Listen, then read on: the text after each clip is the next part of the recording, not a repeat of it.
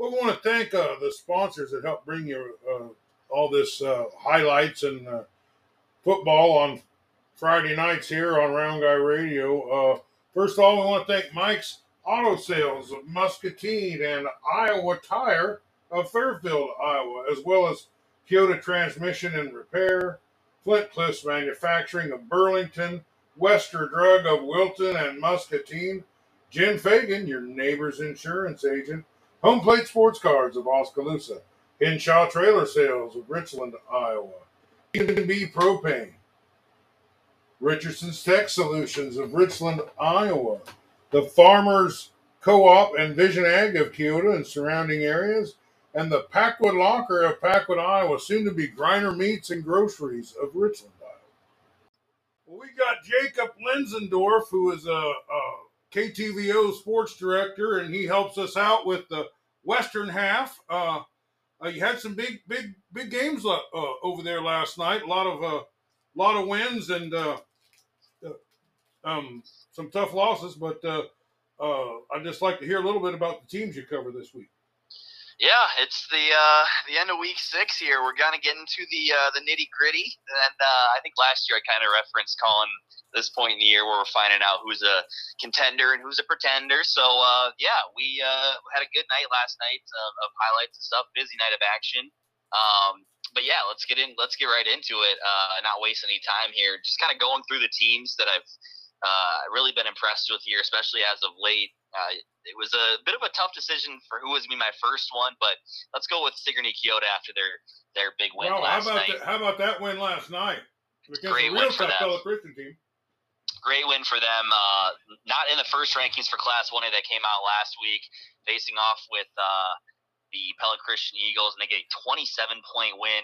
And I don't know. I say I dare the IHSAA to keep them out of the rankings here this week because those guys are hungry. I wish I was there for that one, but still, they got the job done. They're in the driver's seat now for the district, and it kind of seems like they're really finding their identity here. Coach Jensen told me they didn't really have a real workhorse in the backfield at the beginning of the year, but now they definitely do with Cale Clarahan for another great night last night. 22 rushes, 139 yards, 2 touchdowns, and then Sawyer Stout only passed it 3 times, but 2 touchdowns passing for 81 yards. It's a good night for him as well. So that is a team that is rolling right now, and I'm hoping to talk to Coach Jensen here this week, get some thoughts from him. I'm going to reach out to him here soon and kind of pick the brain and see what's going on his side. But yeah, that's a team that's really rolling, 5-1, and in a good spot in their district.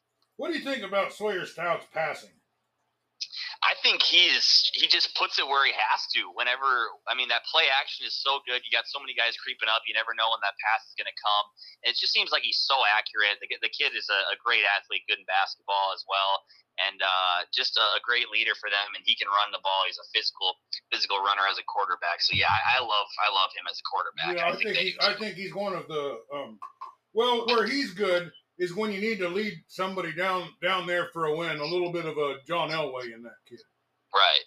Yeah, he's got that it factor that you need. He's not going to throw it very much, but when he does, it's usually for a big play. So that's a great team right now, and they're rolling. Okay. Next up, we got the Moravia Mohawks. Yeah, how about 6-1. them? Yeah, 80-0 last night. Not a misprint. 80-0 over Melcher Dallas. I think that's pretty good, right? They're playing the same team. They amaze me every week with the tremendous scores. I love the Mohawks. Yeah, they're fun to watch. 5 straight wins for them now. Averaging almost 62 points per game during that stretch. They've had some close games though too, and tough opponents during this run here. They beat Montezuma, who's very good, by 2. Bell Plain by a score, and then they beat Southeast Warren, who beat them last year. So the Mohawks are rolling right now, playing some good football. They got BGM in a couple weeks, which will be a good challenge. But I talked to Coach Messmaker here recently, and he feels the team is more equipped to make a deep run than last year. Remember, they had that great passing attack last year with Riley Hawkins and Shane Helmick. But this year, they really committed to that run game more so they can be balanced and not be one-dimensional. So those guys in 8-man football are going to make some noise, I feel, and they're playing some good ball right now. Well, I'm just going to stick with this theme of quarterbacks talking to you. Now, they still have Shane Helmick, right? They do. Yeah, they do. And what he's do you having think a great of him? year. I mean, he has phenomenal numbers. He's so consistently 60 points plus every week.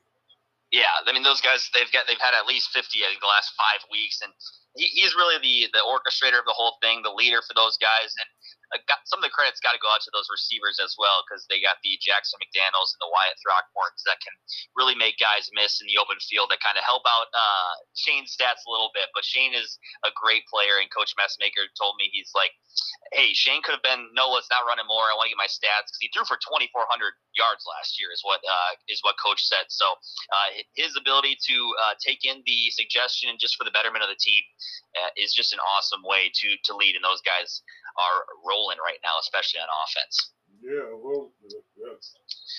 So next up, Albia Blue Demons, 4-2 on the season, 49-14 win last night over Davis County. And this has been a bit of a streaky team. They had a 2-game win streak to start the year, then 2 games that they lost, and now 2 more wins in a row here.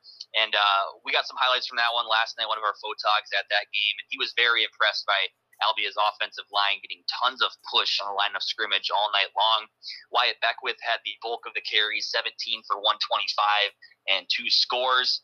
And Luke Wynn continues to be great under center for them. And that defense is very good as well. Winnable games for them to end the season here with 3-3 West Burlington and 2-4 Mid Prairie. So Albia is playing very well. They had a down year, down last couple of years, but they are really rolling here as of late. Well, I think there's some big games in the next 2 weeks. I think they got Mid Prairie and Meepo, don't they? In the next 2 weeks.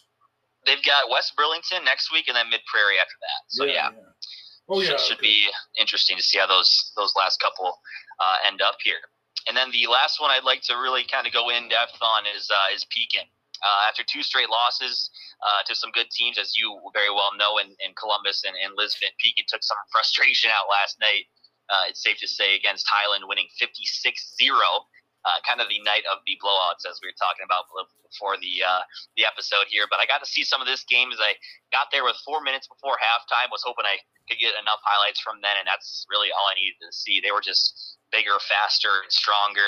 Tough year for the Huskies numbers-wise, but the Panthers, Will Adam rushed 11 times for 193 and 4 scores, almost 19 yards a carry for him. And he had a great play before halftime. There was only 4 seconds left on the clock, and he was about 75 yards out. He just took it the whole way on a run, calling his own number. So Pekin looked great last night. Robert Brown, I think, scored as well as you call him, downtown Robert Brown, I believe, and then Sven Dahlstrom. I like downtown Robert Brown. He's one of my favorites. Yeah, so those guys are playing really, really well, especially coming off of two losses, one blowout loss to Columbus, and then a close one as well. What about that game last week? They played Lisbon really tight. That's where me and Scotty Melvin really started putting them put their team up on a higher shelf. Right. Yeah. I mean, when you can get a result like that, even though it's a close loss, you're just in the game so much, and it's so close. It's just really valuable experience for especially the younger guys because they're not really that old of a team.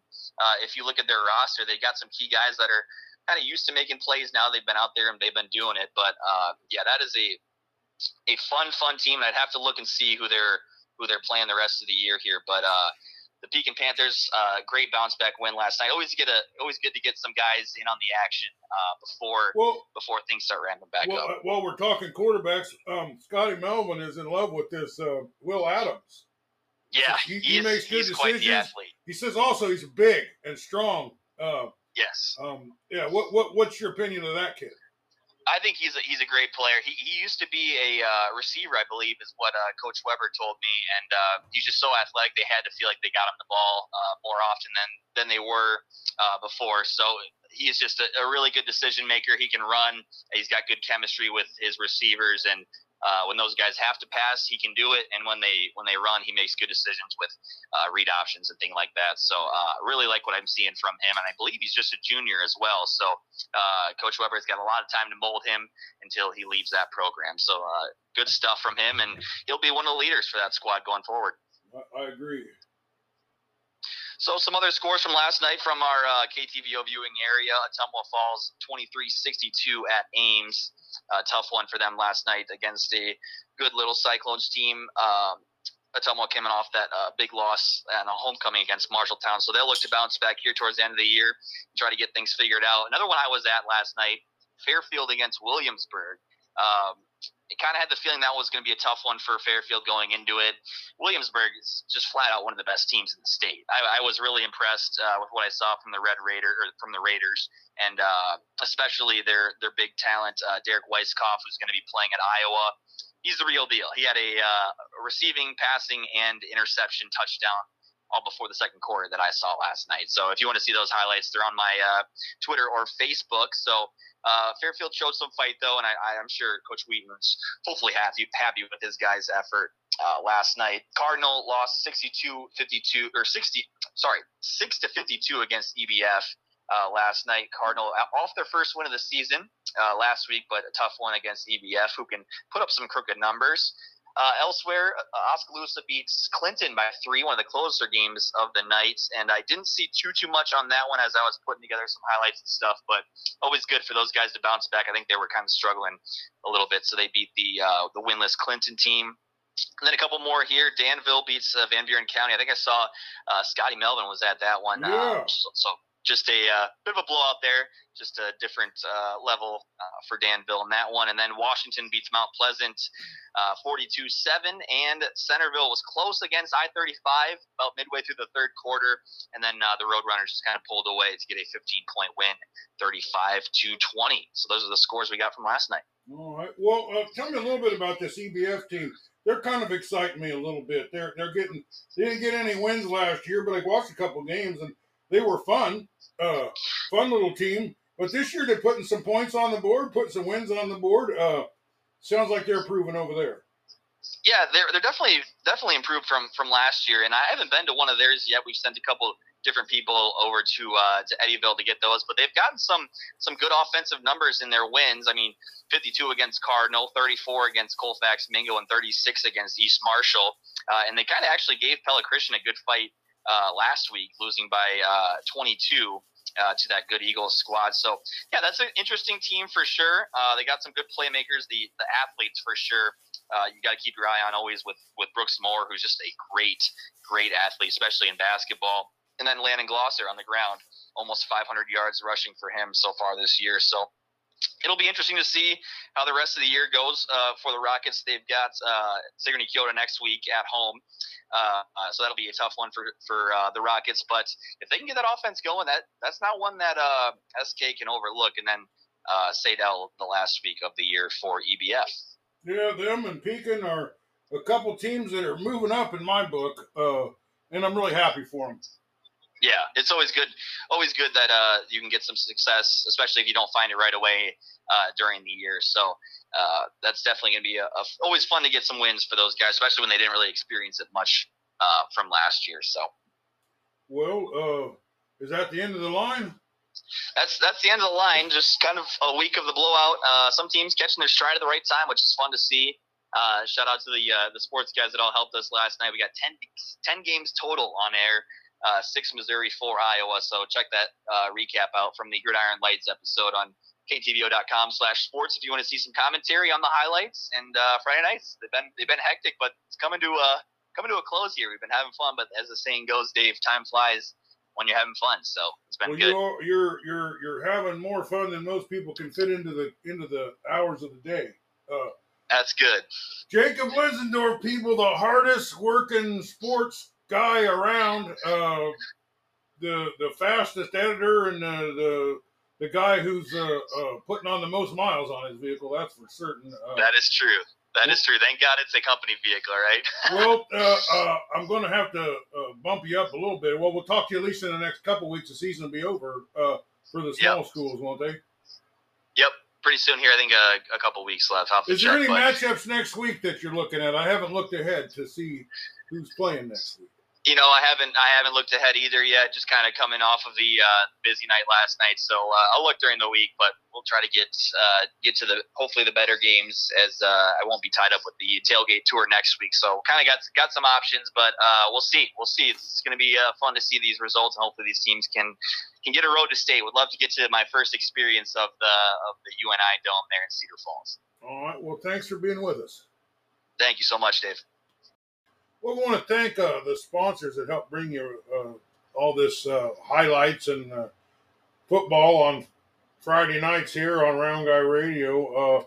First of all, we want to thank Mike's Auto Sales of Muscatine and Iowa Tire of Fairfield, Iowa, as well as Kyoto Transmission and Repair, Flint Cliffs Manufacturing of Burlington, Wester Drug of Wilton and Muscatine, Jen Fagan, your neighbor's insurance agent, Home Plate Sports Cards of Oskaloosa, Hinshaw Trailer Sales of Richland, Iowa, B Propane, Richardson's Tech Solutions of Richland, Iowa, the Farmers Co-op and Vision Ag of Kyoto and surrounding areas, and the Packwood Locker of Packwood, Iowa, soon to be Griner Meats and Groceries of Richland.